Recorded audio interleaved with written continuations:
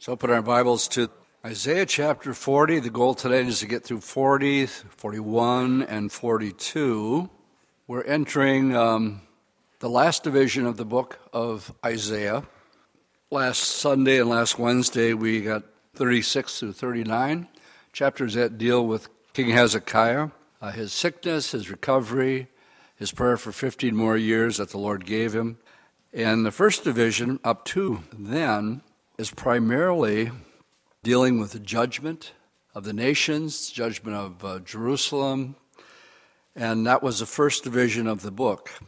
Now, as we get to chapter 40, we've entered into now the third division of the book, and it is such a contrast from the first half of Isaiah to the second half.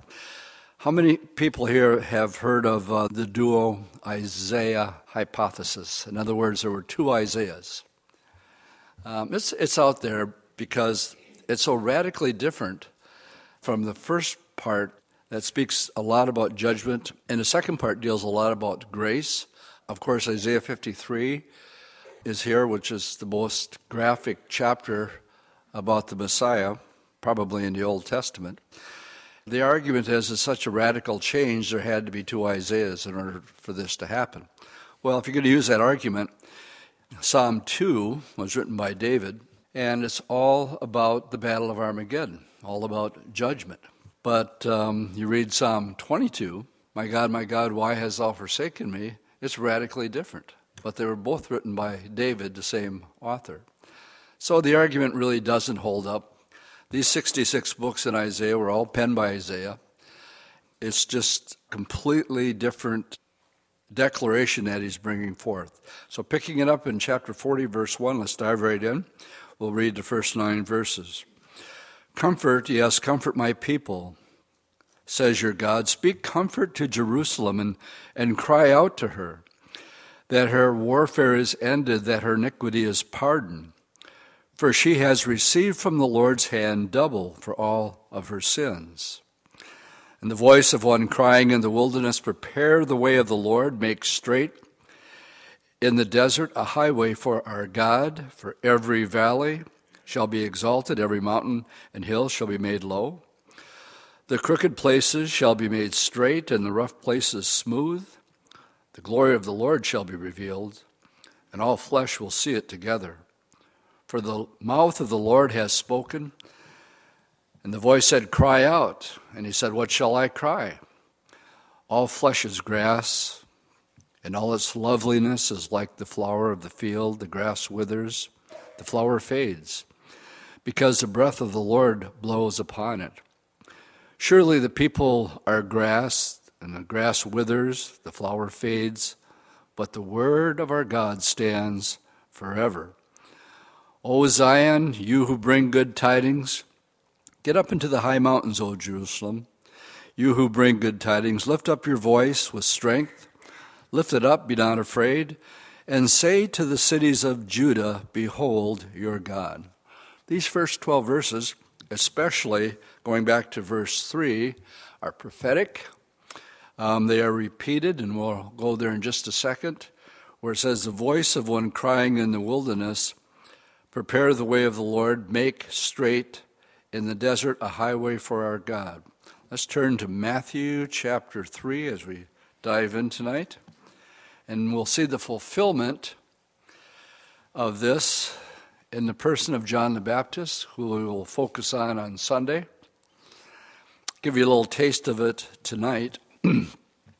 Again, as we go through the Bible, we want to see just how the old and the new are just dovetailed together. And to say that you shouldn't deal with prophecy, you can't avoid dealing with prophecy if you teach chapter by chapter and verse by verse. Every time we have a study in Isaiah, you're reading about fulfilled prophecy. And tonight's no different. So Isaiah 40 verse 3 is fulfilled.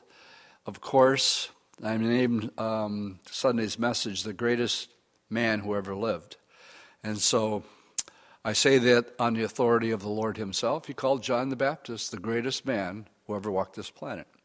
We'll take that up on Sunday. But chapter 3, verse 1, in those days John the Baptist came preaching in the wilderness of Judea, and he said, "Repent, for the kingdom of heaven is at hand. For this is he who was spoken by the prophet Isaiah, saying, the voice of one crying in the wilderness, prepare the way of the Lord, make his path straight." And this is now being literally fulfilled in the person of John, a cousin to Jesus. He was 6 months older than the Lord. And John himself was clothed in camel hair, and he wore a leather belt around his waist, and his food was locust and wild honey.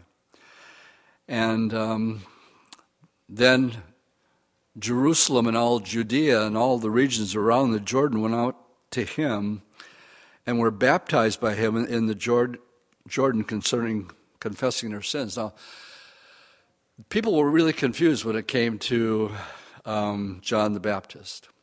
When the Old Testament ended, the book of Malachi, the very last couple verses, it says, "The day of the Lord is not going to come until I send you Elijah the prophet. He'll turn the hearts of the father towards the children and the hearts of the children back towards the father before that grateful and terrible day of the Lord." Then for the next 400 years, there's a space of 400 years between the book of Malachi and the book of Matthew, and God hasn't spoken through the prophets. John here is the last of the Old Testament prophets. And so as we read this chapter here, it's the first time in 400 years that God is speaking through a prophet. And it's been 400 years since then. And so when he shows up on the scene, people are amazed with his authority. They said, "Who is this?" Delegations came out, we read here in verse 7, from Jerusalem, the scribes and the Pharisees. And John just goes toe-to-toe with these guys. He said, "Who has warned you, brood of vipers, to flee from the wrath which is to come? Therefore bear fruits worthy of repentance." And he talks about one who is going to come after him. He says, "I baptize you guys with water unto repentance, but there's one coming after me who will baptize you with the Holy Spirit and with fire." And of course, he's referring to the Lord Jesus Christ. But it's bothered them so much, they said, "Who are you anyway? Are you Elijah?" Because that's the last thing they'd heard from the book of Malachi, that he was coming. He says, "No, I'm not Elijah." Are you, and they went through the prophets, and he says, "No, I'm none of them." He just said, "I'm a voice calling in the wilderness. I'm the voice of crying in the wilderness, prepare the way of the Lord." Without not getting into it too much, the greatest man who ever lived, unlike Elijah, the prophet, never did one miracle. He had one job and one job only. And a day finally came when he had an opportunity, and he pointed and he says, "There he is. There is the Lamb of God who's going to take away the sins of the world." And that's what John was born for, that one moment, that one time. And he bore witness, verse 17 or verse 16, Jesus, when he had been baptized, came up immediately from the water, and behold, the heavens were opened to him. And he saw the Spirit of God descending like a dove, alighting upon him. And suddenly a voice came from heaven saying, "This is my beloved Son, in whom I'm well pleased." God is speaking again for the first time in over 400 years. So let's go back to Isaiah. And as we look where it says, "Comfort ye my people and cry to them," John comes crying.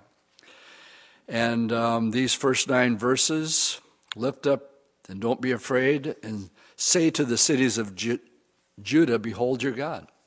And it is a reference that the Lord had come, and his ministry began at the age of 30. And it is foretold here as we begin the 3rd division of the book of Isaiah. Now, verses 10 and 11 are a change of thought, and they deal with the second coming and the kingdom. Verse 10, Behold, the Lord God shall come with a strong hand, and his arm shall rule for him. And behold, his reward is with him, and his work before him. And he will feed the flock like a shepherd. He will gather the lambs with his arm, and gather them in his bosom, and gently lead those who are young. Now, these verses here, dealing with when the Lord comes with a reward. He's talking about returning with the saints. He will rule. This is speaking of the kingdom that we talked about on Sunday, thy kingdom come. And here again, as it's intertwined and interwoven throughout Isaiah, here we see it again. Prophecies dealing with the second coming, leading into the kingdom age for the next 1,000 years. Beginning with verse 12 through 21, these are some of the most poetic and beautiful scriptures in the Bible concerning the Creator. Verse 12. Who has measured the waters in a hollow of his hand, measured heaven with a span? This one blows my mind, because we talk about our universe being, and they're always talking, adding another billion light years or so, somewhere around 17, 18 billion light years across, and every time they refigure it, recalculate it, it gets bigger. Well, as far as the Lord's concerned, it's about that big. Measures it with a span. How big is the universe? Oh, about that big. He calculates the dust of the earth in a measure. He weighs the mountains in scales and the hills in a balance. Who has directed the Spirit of the Lord? Or his counselor, who has taught him? With whom did he take counsel, and who instructed him, and taught him the path of justice, and taught him knowledge, and showed him the way of understanding? Behold, the nations are a drop in a bucket. And now you know where we get these one-liners, these little one-liners. Well, here's one of them right here. We use this one-liner today. It's just a drop in a bucket. Behold, the nations are just a drop in a bucket, and they are counted as small dust on the balance. Look, he lifts up the isles as a very little thing, and Lebanon is not sufficient to burn, nor is beast sufficient for a burnt offering. All nations before him are nothing, and they are counted by him less than nothing and worthless. To whom then will you liken God? Or what likeness will you compare him? And this is sort of sarcasm, derogatory sarcasm. The workman molds a graven image. The goldsmith overlays it with gold. And then the silversmith casts silver chains, and whoever is too impoverished for such a contribution chooses a tree that's going to rot. He seeks for himself a skillful workman to prepare a carved image that will not totter. And we have these comparisons about, who instructed God, who taught him. And really, Isaiah is just magnifying the greatness of the Creator in these verses. And in comparison, he shows a sarcasm here with these graven images that men make and fall down and worship. Now, when we get to 21, here it says, have you not known, and have you not heard? Has it not been told you from the beginning? Have you not understood from the foundations of the earth? Now, my cross-reference here is Romans chapter 1. And I'd like to just stop and dive into these scriptures here. Have you not known, have you not heard? As it deals with the subject of creation, that he measured it out. We're going to be talking about the stars in just a moment. Numbers them, and even calls them by name. So we're talking in this part of Isaiah about the greatness of the Creator. Now, when you go to Romans chapter 1, here we have this definitive chapter on God's greatness of his creation, and simply because of his creation, the next verse that we're going to read is that he sits upon the circle of the earth. Well, that was, for years. Science taught that the earth is flat. It was held up by either Atlas or some big turtle or something like that was holding it up. And no science there at all.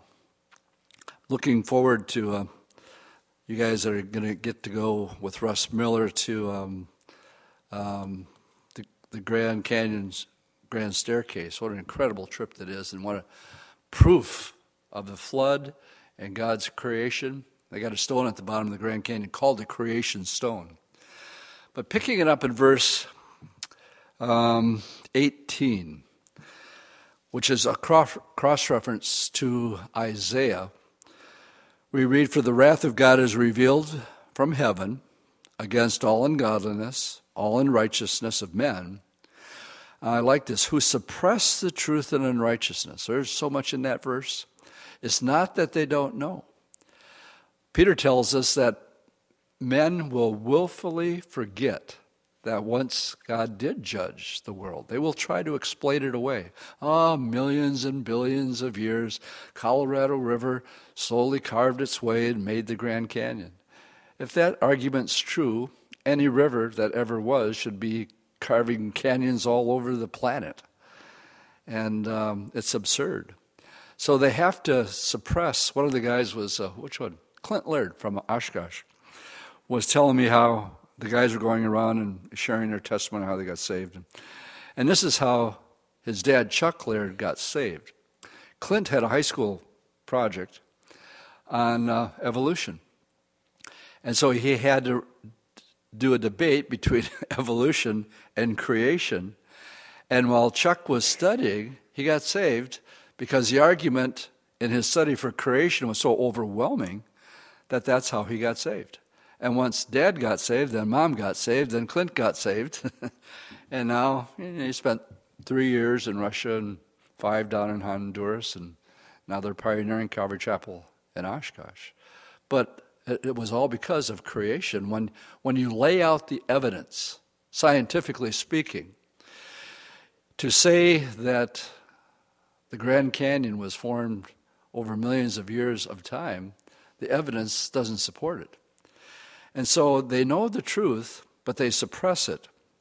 Verse 19, "Because what may be known of God is manifested in them, for God has shown it to them." Well, how has God shown that he is? "For since the creation of the world, his invisible attributes, they're clearly seen, being understood by the things that are made, even his eternal power and Godhead, so that they are without excuse." I blow people's minds when I say there's no such thing as an atheist. Or you can say you're an atheist, or you're an agnostic, is which we get our Greek word ignoramus from, if you want to take that title for yourself. But these verses here, "let God be true and every man a liar." Somebody want to say amen? And what this verse says here is that everybody is without excuse because of creation. Go ahead and pretend and try to explain it away. But you know the truth deep down inside. That you can't go outside and watch the sunset and know that that didn't just happen. And that there is a creator because creation screams it. It demands a creator. It's just too beautiful and too perfect. And it all points to that. So why don't they acknowledge him? Verse 21, "Because although they knew God, they did not glorify him as God, nor were they thankful. They became futile in their thoughts, and their foolish hearts were darkened. Professing themselves to become wise, they became fools, and they changed the glory of the incorruptible God into an image like corruptible beasts and birds and four-footed beasts and creeping things." Go back to Isaiah chapter 40. And that's exactly what is being declared here when, instead of worshiping the Creator, Isaiah gets sidetracked with these images made out of gold and silver that can't do anything, because that's all they are, is gold and silver. Verse 22, it is he who sits on the circle of the earth. The Bible talked about the world being round long before science proved it to be so. The Bible had it first.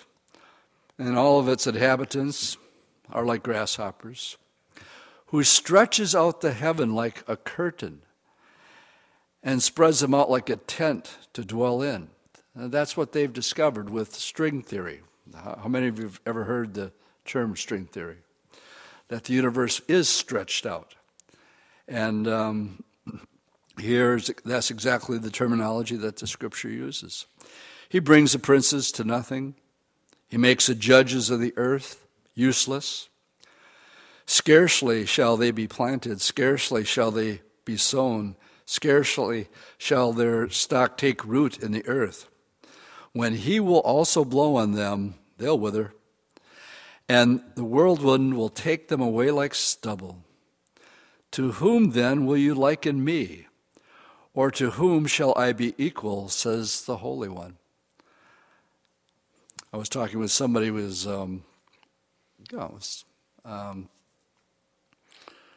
this week about Chrislam. And the idea with Chrislam is that Allah is the same God as Jehovah. And this is part of Chrislam teaching. It's made its rounds. It's even made its rounds in some of the local churches in our own community.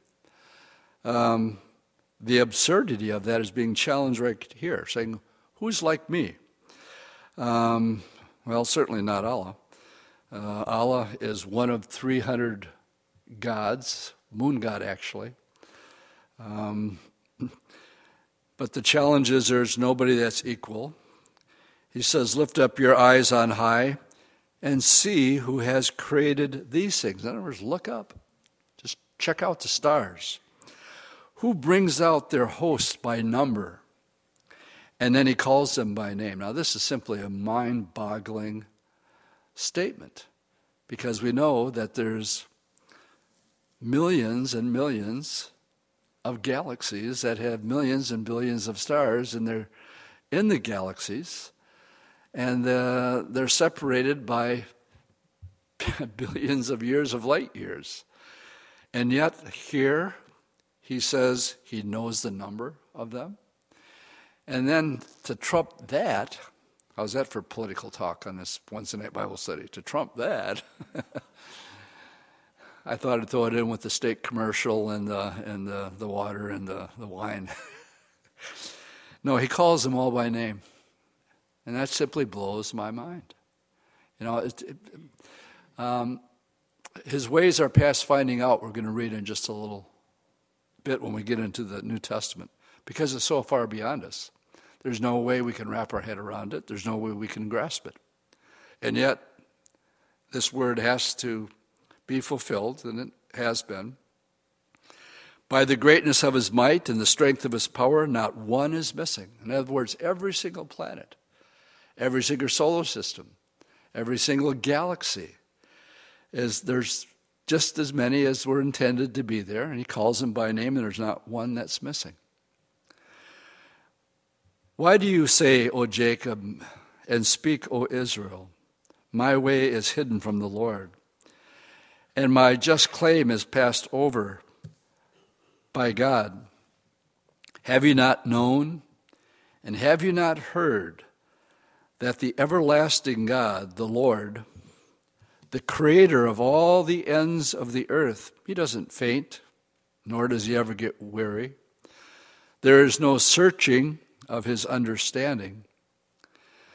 And these verses right here, we'll go up to this one in 28, are past finding out. Now I have a cross-reference here to the book of Romans, and maybe you do too, and I'd like to turn there to Romans 11, verse 33, but I'm going to pick it up in verse 25. Because we're dealing with Israel, Romans chapter 11,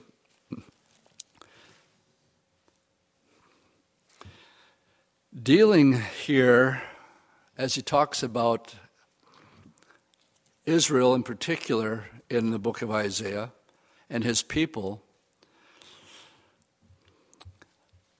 There's a doctrine out being held in both mainline Roman Catholicism and mainline Protestantism that we call replacement theology. It's a word that you guys are familiar with here. And it's simply stated it's because Israel rejected their Messiah. God has rejected Israel, and he's through with them. And all the promises that he made in the Old Testament to Israel, they're null and void, and we inherit them. And Israel's out of the picture. Well, that's why we have Romans chapter 11. Because Paul begins it, it says Israel's rejection is not total. They've been put on hold. I say then, verse 1, has God cast away his people? Certainly not. For I am also an Israelite of the seed of Abraham, of the tribe of Benjamin. God has not cast away his people, whom he foreknew. Or do you not know what the scripture says of Elijah, how he pleads with God against Israel? And so this all leads up to the purpose of the rejection of Israel and how God worked it out. We're going to read about the Gentiles tonight from the Old Testament, speaking about you and I. In our chapters this evening, we're talked about. But now beginning with verse 25, he talks about when he's going to start working again with Israel. And of course, in order for this to make any sense at all, there has to be an Israel. It had to be tough for Bible-believing Christians before May 14th, 1948, when there was no Israel. Because when you read the book of Revelation, it's all about Israel. Well, if there is no Israel, imagine being a Bible teacher in the 1700s and dealing with the book of Revelation. Well, there is no Israel, so it makes sense. It must be, symbolic battle between good guys, bad guys. We don't know. And the reason they don't know is because we remember what we read last week in the book of Daniel. These things Daniel wanted to know. What's up with this? What is this abomination of desolation stuff and all that? What does that mean?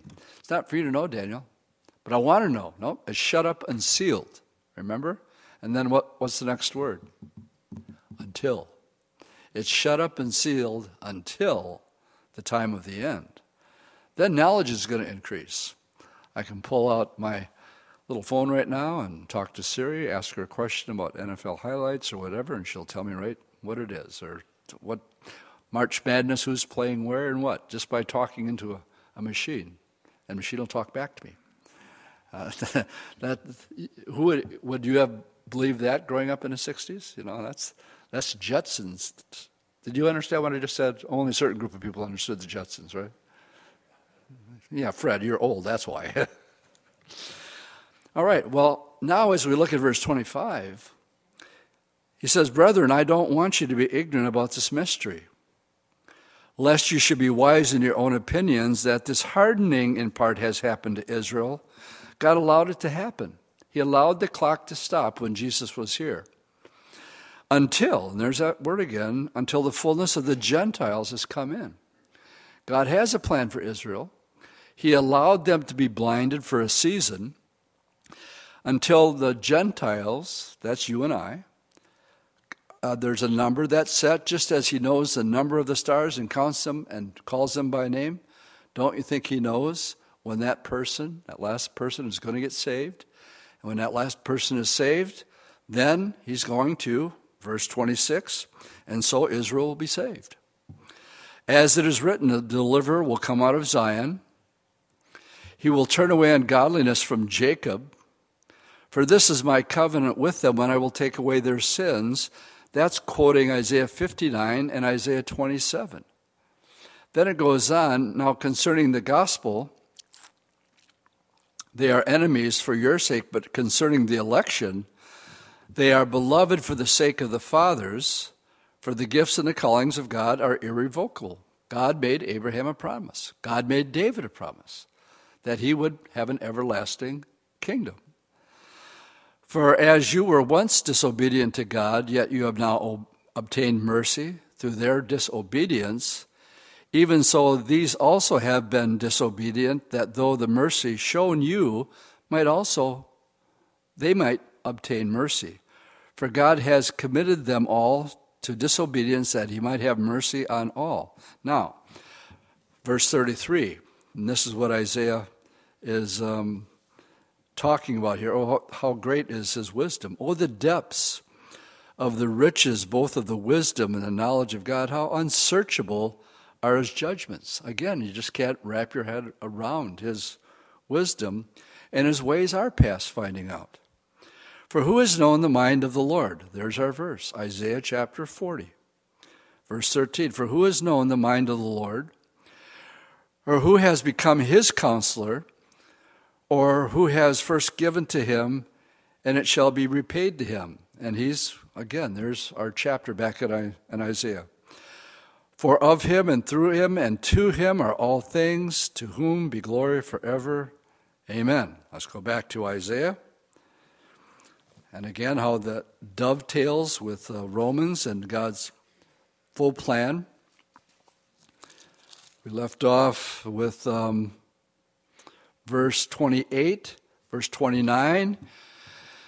He gives power to the weak, and to those who have no might he increases strength. Even the youth shall faint and be weary, and the young men will utterly fall.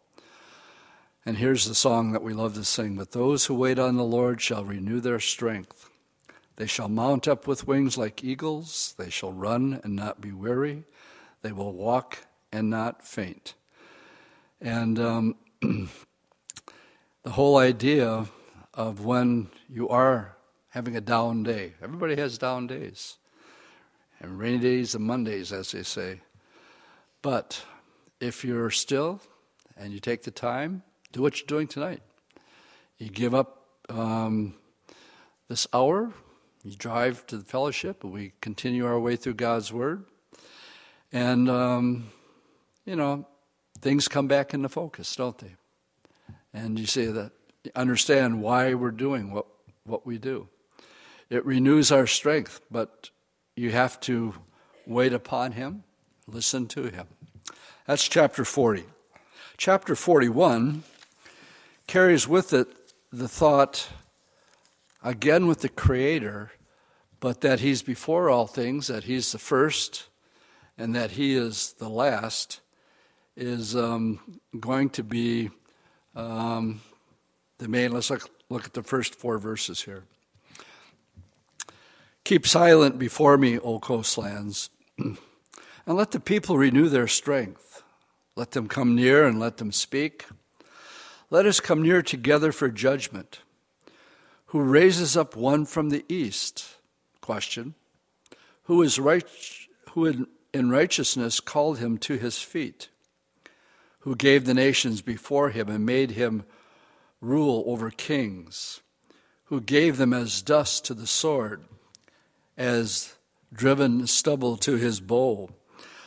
Who pursued them and passed safely by the way that he had not gone with his own feet?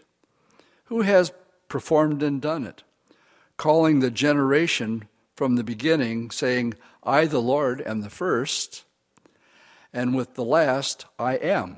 And the I am there, again, is the same I am that we read about in the Gospel of John. I am that I am. I am he. Let's turn to the book of Revelation, chapter 1, and also chapter 22. Chapter 1, of course, the year is 96 A.D. John is on the island of Patmos, the only disciple still alive. And while on Patmos, beautiful Greek island, but in verse 8, as the Lord appears to John, we read in verse 8, it's the first red letters in these chapters where John is giving an introduction, but then in verse 8 it says, I am the Alpha and the Omega. That would be what we would say in our alphabet, the A and the Z, the beginning and the end, says the Lord, who is and who was and who is to come, the Almighty. If you look at verse 17, John is describing the Lord, and after seeing him, he falls to his feet, verse 17, as if he were dead. It was just more than he could handle. He was scared to death to the point where he has no strength within him. And when I saw him, I fell at his feet dead. But he laid his right hand on me, and he said to me, "Do not be afraid. I am the first and the last." And we have here exactly what Isaiah is saying. I am that I am. I'm the first and the last, the Alpha and the Omega. That's how the book of Revelation begins, but it's also how the book of Revelation ends. He's going to say the same thing, but now you got to go to the very last chapter, which is chapter 22. And in chapter 22, we'll pick it up in verse 12. These are good words to encourage you. It's not about now. We're just passing through. And we're watching things untangle very quickly on every angle. But we read I'll pick it up in verse 12. The Lord says, "Behold," back to the red letters, "I'm coming quickly, and my reward is with me." And that's what we read in Isaiah, to give everyone according to his work. I am Alpha and the Omega, the beginning and the end, the first and the last. Let's go back to Isaiah, and again, I want you just to see as we go through it how it just dovetails together. We're at verse 4. Who has performed and done all this, calling the generations from the beginning? I did. I, the Lord. I'm the first. And with the last, I am he. Then it goes on, the coastland saw it and feared. The ends of the earth were afraid. They drew near and came, and everyone helped his neighbor and said to his brother, "Be of good courage." So the craftsman encouraged the goldsmith, and he who smoothed with the hammer inspired him who strikes the anvil, saying, "Is it ready for the soldering?" Then he fastened it with pegs that it might not totter. "But you, Israel, are my servant. Jacob have I chosen, the descendants of Abraham, my friend." And this is where Abraham gets, where he's called the friend of God. "To whom I have taken from the ends of the earth and called from the farthest regions and said to you, 'You are my servant. I have chosen you and have not cast you away. Fear not, for I am with you. Be not dismayed. I am your God. I will strengthen you. Yes, and I will help you. I will uphold you with my righteous right hand. Behold, all those who were incensed against you shall be ashamed and disgraced. They shall be as nothing. And those who strive with you shall perish. You shall seek them and not find them. Those who contended with you, those who war against you, shall be as nothing, as a non-existing thing. For I, the Lord your God, will hold your right hand, saying to you, 'Fear not, I will help you.'" And so he's speaking to Jacob, his servant, a descendant of Abraham, his friend, saying, when it's all said and done, I'm for you, and I'm against your enemies. And I think all the hard talk coming out of Iran right now, if they had any idea what they're in for, and they're taunting and flaunting and openly calling again for the annihilation of the nation of Israel. And they have no idea what they're in for and who they're against. And the Lord's basically saying, here, let them bring it on. But it isn't going to stand. Verse 14, "Fear not, you worm Jacob, you men of Israel. I will help you, says the Lord. And your Redeemer, the Holy One of Israel. Behold, I make you into a new threshing sledge with sharp teeth. You shall thresh the mountains and beat them small and make the hills like chaff? You shall winnow them, and the wind shall carry them away, and the whirlwind shall scatter them. And you shall rejoice in the Lord and glory in the Holy One of Israel. When the poor and needy seek water, and there is none, and their tongues fail for thirst, I, the Lord, will heal them. I, the God of Israel, will not forsake them. And I have a cross-reference there, Romans 11:2. Has God forsaken his people? Certainly not. And this is what he's saying here, I won't forsake you. And Paul picks up on it and quotes it. And he gets it right from these verses here in Isaiah chapter 41. I will open rivers in desolate heights and fountains in the midst of the valley.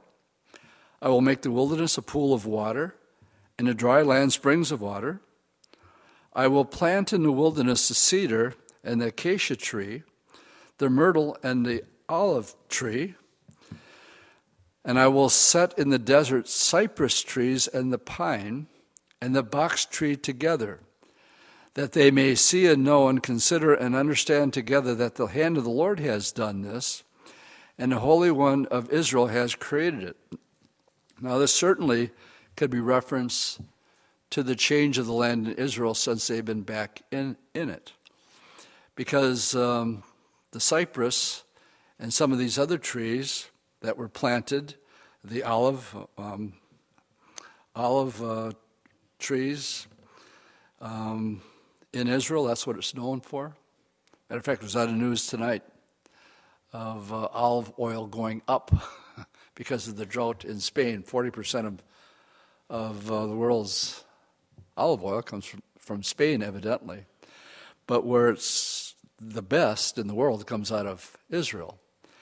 And we went through a whole factory on one of our trips. The whole thing was just explaining the different qualities of olive oil and why theirs was the best.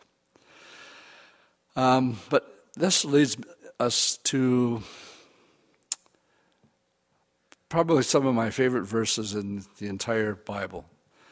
Because, well, let's just read it and then we'll comment on it. Present your case, says the Lord. Bring forth your strong reason, says the King of Jacob. Let them bring forth and show us what will happen. Let them show the former things what they were, that we may consider them and know the latter end of them, or declare to us things to come. Show the things that are to come hereafter, that we may know that you're gods. Okay, he's challenging every other God out there. And he's saying, you're not gods because I'm the only one that's going to tell you something before it happens, and then it's going to happen. And here, what I like to say is this is where the Lord himself encourages us to use prophecy as one of the strongest tools for the gospel of Jesus Christ being the only way. And the Lord says, I don't call you servants, I call you friends. Why?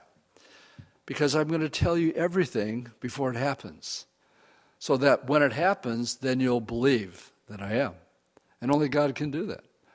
Only God, and this book is, again, 40% plus prophetic. And all you have to do is make the argument, have one that's wrong. Just one. Out of the 300 Old Testament prophecies concerning the coming of the Lord, just pick one that doesn't come to pass, and you can throw it all away. The problem is you can't. And this is what he's bragging on here. He says, if you're a God, then show me what will happen, verse 22.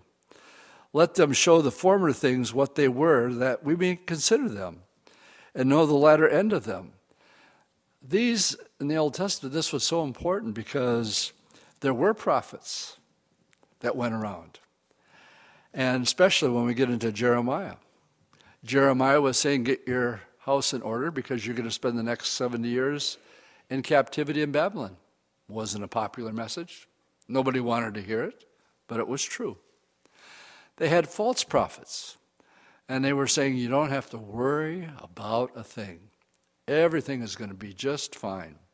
You're going to be happy, clappy, and you won't have a care in the entire world. And it was all a lie. And so, as we consider this here, what we have to be honest with is where the world is headed right now. Because in Matthew 24, when it talks about Israel being regathered, starts out with the happy, clappy words like, these are the beginnings of sorrows. Now we're entering perilous times where men's heart will literally faint because of the things that they see coming upon this planet. And gang, we have this powerful tool with prophecy. Show the things that are to come hereafter, that we may know that you are gods. Notice small g. Because only the true and the living God can speak of a matter before it happens and have it be fulfilled. All right, let's continue on. Yes, do good or do evil, that we may be dismayed and see it together. Indeed, you are nothing, and your work is nothing. He who chooses you is an abomination. I have raised up one from the north, and he shall come.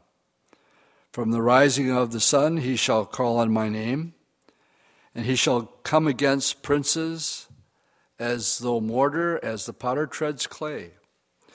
Who has declared from the beginning that we may know, and former times that we may say he is righteous? Surely there is no one who shows, surely there is no one who declares, surely there is no one who hears your words. The first time I said to Zion, look, there they are. And I will give to Jerusalem one who brings good tidings. For I looked, and there was no man. I looked among them, but there was no counselor, who when I asked of them could answer not a word. Indeed, they are all worthless, their works are nothing. Their molten images are wind and confusion. Chapter 41, contrast between the Lord showing the greatness of his creation, being the first and the last. All things were created by him, we read in John, and they were created for him. Why are you? What's the meaning of your existence? Well, you were created for your Maker, to serve him. That's why you are. You were created to know him in a personal way and find out what he has laid out for you. And as we think back on Sunday, he has a plan A for you. And if you miss that, well, he'll give you a plan B. And if you need a plan C or D, he'll work with you on that one too.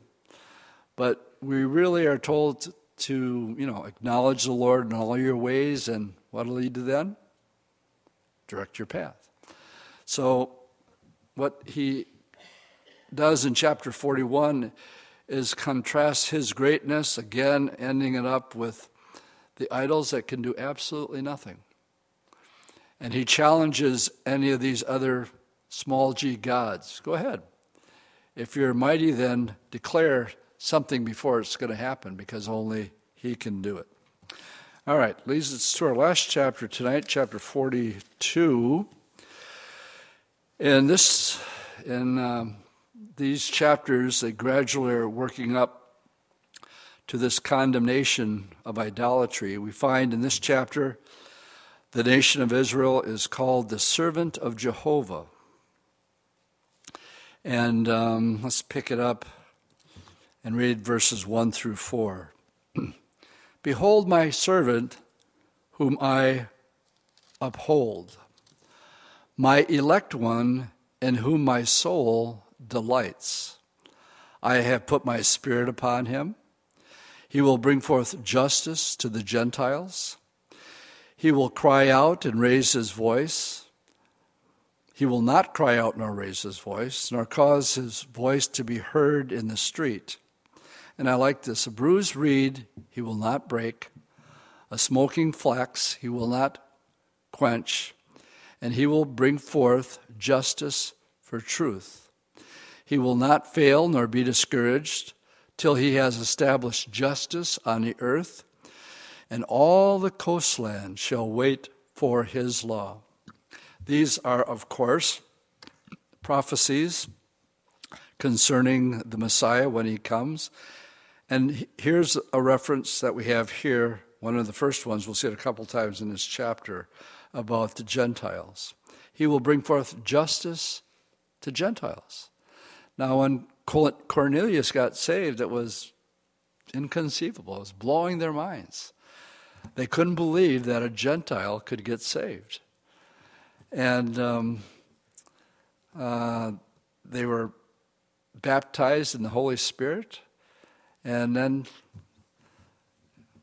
the declaration, well, who can say they can't be baptized? God's already filled them with his Holy Spirit. Gentiles getting saved, unbelievable. But here it's foretold.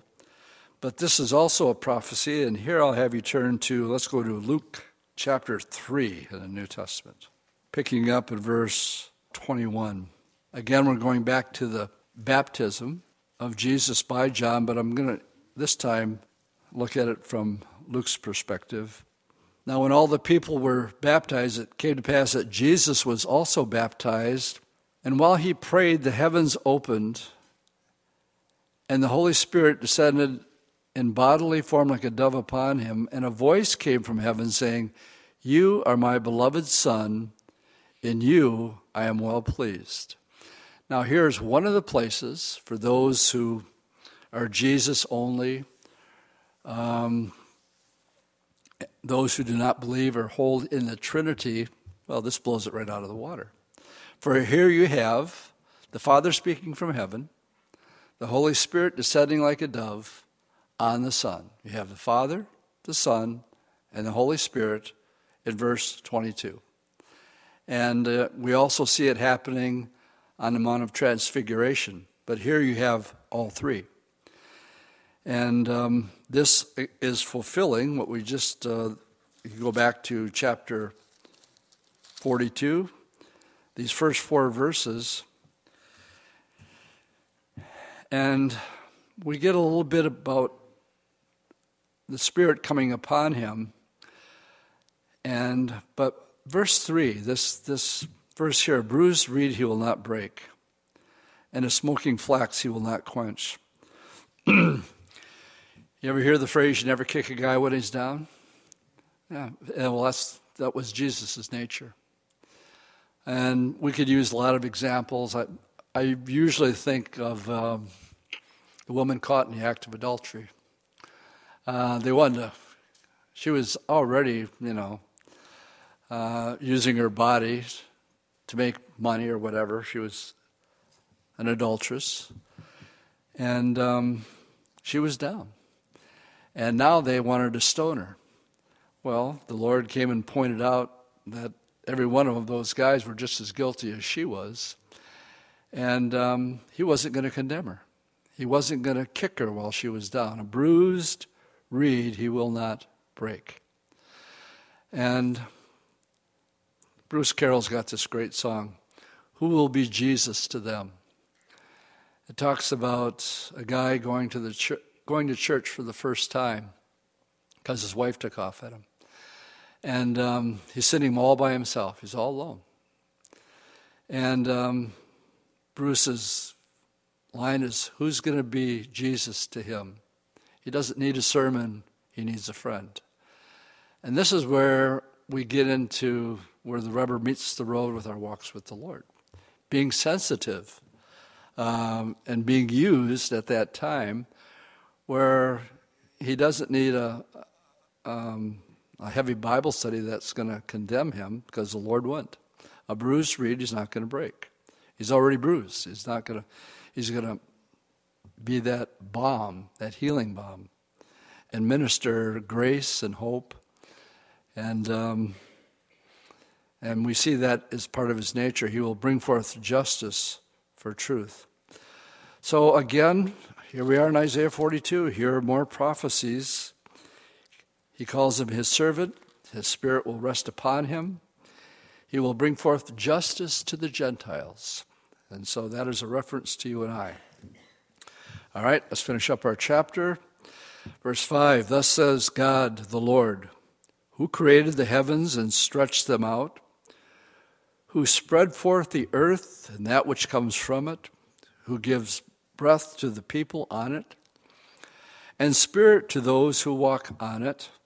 I, the Lord, have called you in righteousness, and will hold your hand. I will give you as a covenant to the people, as a light to the Gentiles. That's Luke 2:32. A light to the Gentiles, to open blind eyes, to bring out prisoners from the prison, those who sit in darkness from the prison house. I am the Lord, that is my name, and my glory I will not give to another, nor my praise to graven images. Behold, the former things have come to pass, and new things I declare. Before they spring forth, I tell you of them. Now he's repeating what we just read about the importance of prophecy. I'm going to tell you before it happens. Before they spring forth, I'm going to tell you.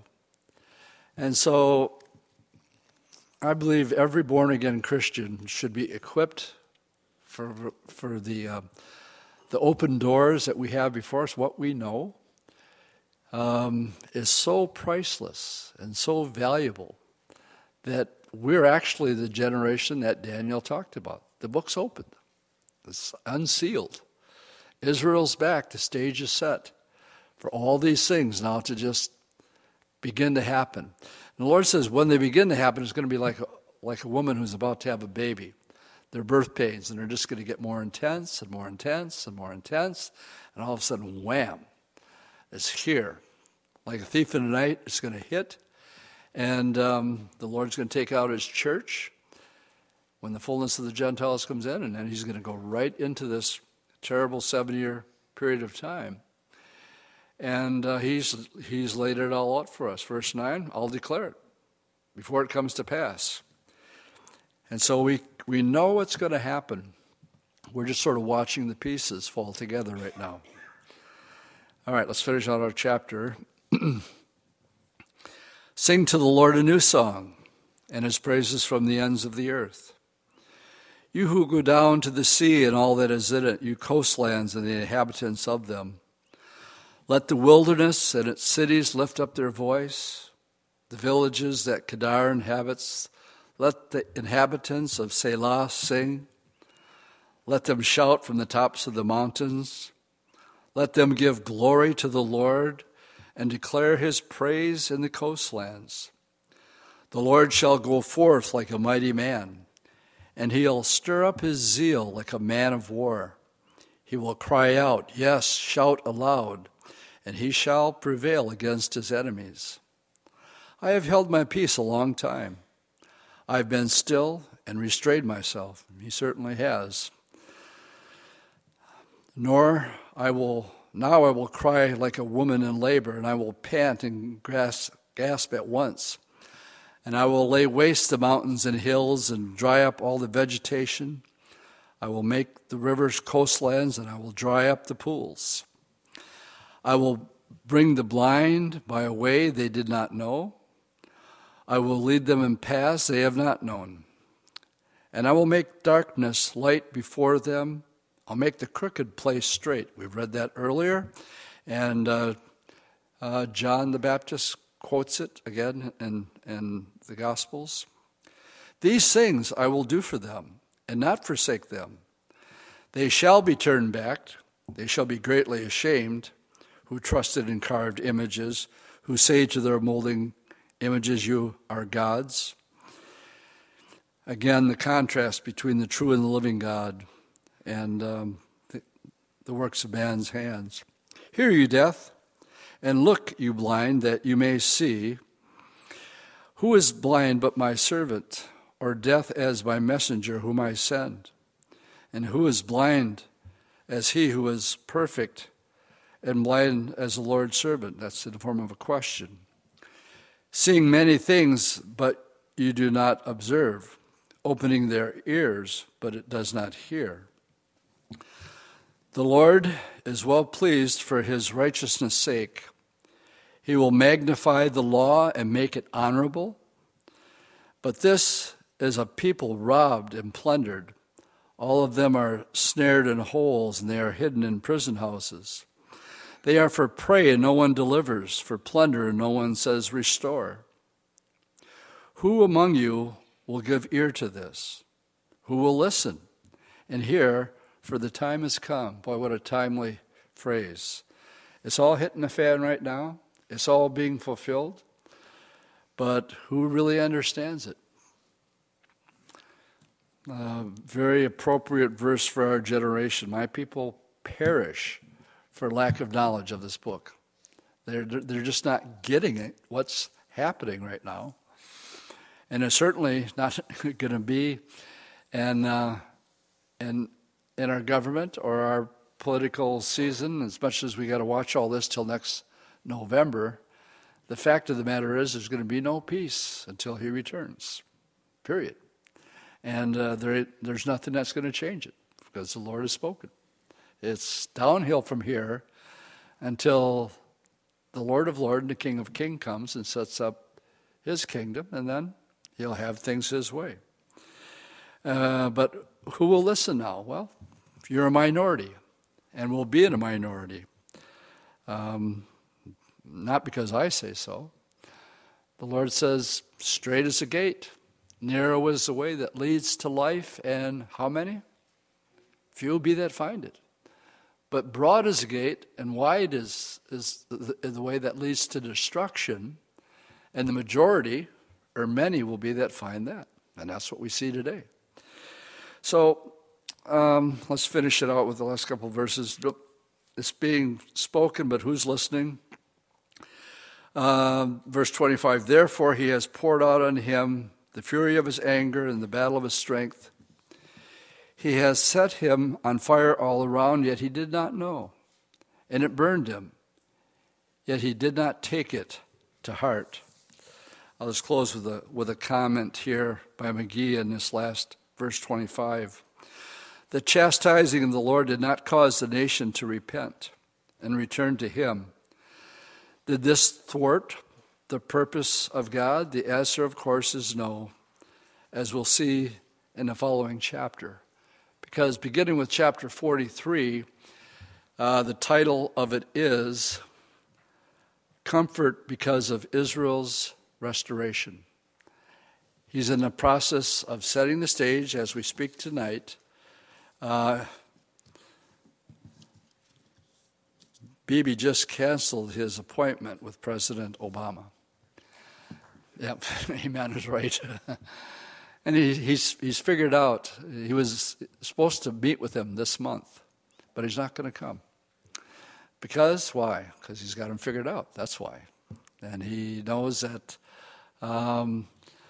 Obama is not a friend of Israel, and he just proves it more and more every day. But gang, these are just stepping stones, and we should see them as signposts. Close with 1 Thessalonians 5 concerning the day of the Lord. Concerning the times and the seasons, brethren, we are not to be ignorant. Well, how are we not to be ignorant? Well, by knowing the Scriptures. Daniel knew, because he studied Jeremiah, that it was time to go back. Well, how did he know? Well, he simply read Jeremiah. That's how we do. Daniel chapter 9, verse 1. I, Daniel, reading Jeremiah the prophet, knew that the 70 years was up. And because he was reading his Bible, Daniel knew it was time to go home. And it was only after that, while he's in prayer, that the Lord actually gave him more revelation. I'm past my time by 2 minutes. What a surprise. Let's stand and we'll pray. Lord, as we make our way through the book of Isaiah, and we enter into this final division, we know there's not two writers of Isaiah, Lord. We just know that he switched gears and began to speak of this future restoration, the time that your Son would come and your Spirit would rest upon him. And that after 400 years, you're speaking again through the last prophet, John the Baptist, who is prophesied in this chapter 40 of the book of Isaiah tonight, fulfilling it. Truly, Lord God, you're a God of wonders, who does reveal things before they happen, and only you can. And we bow our hearts humbly before you.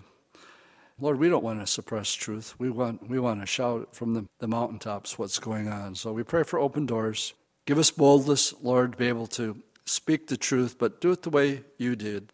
And being sensitive, Lord, to the hurts and needs of others. As we learned tonight, a bruised reed you won't break. And so, Lord, help us deal with people with that same heart. In Jesus' name I pray. Amen.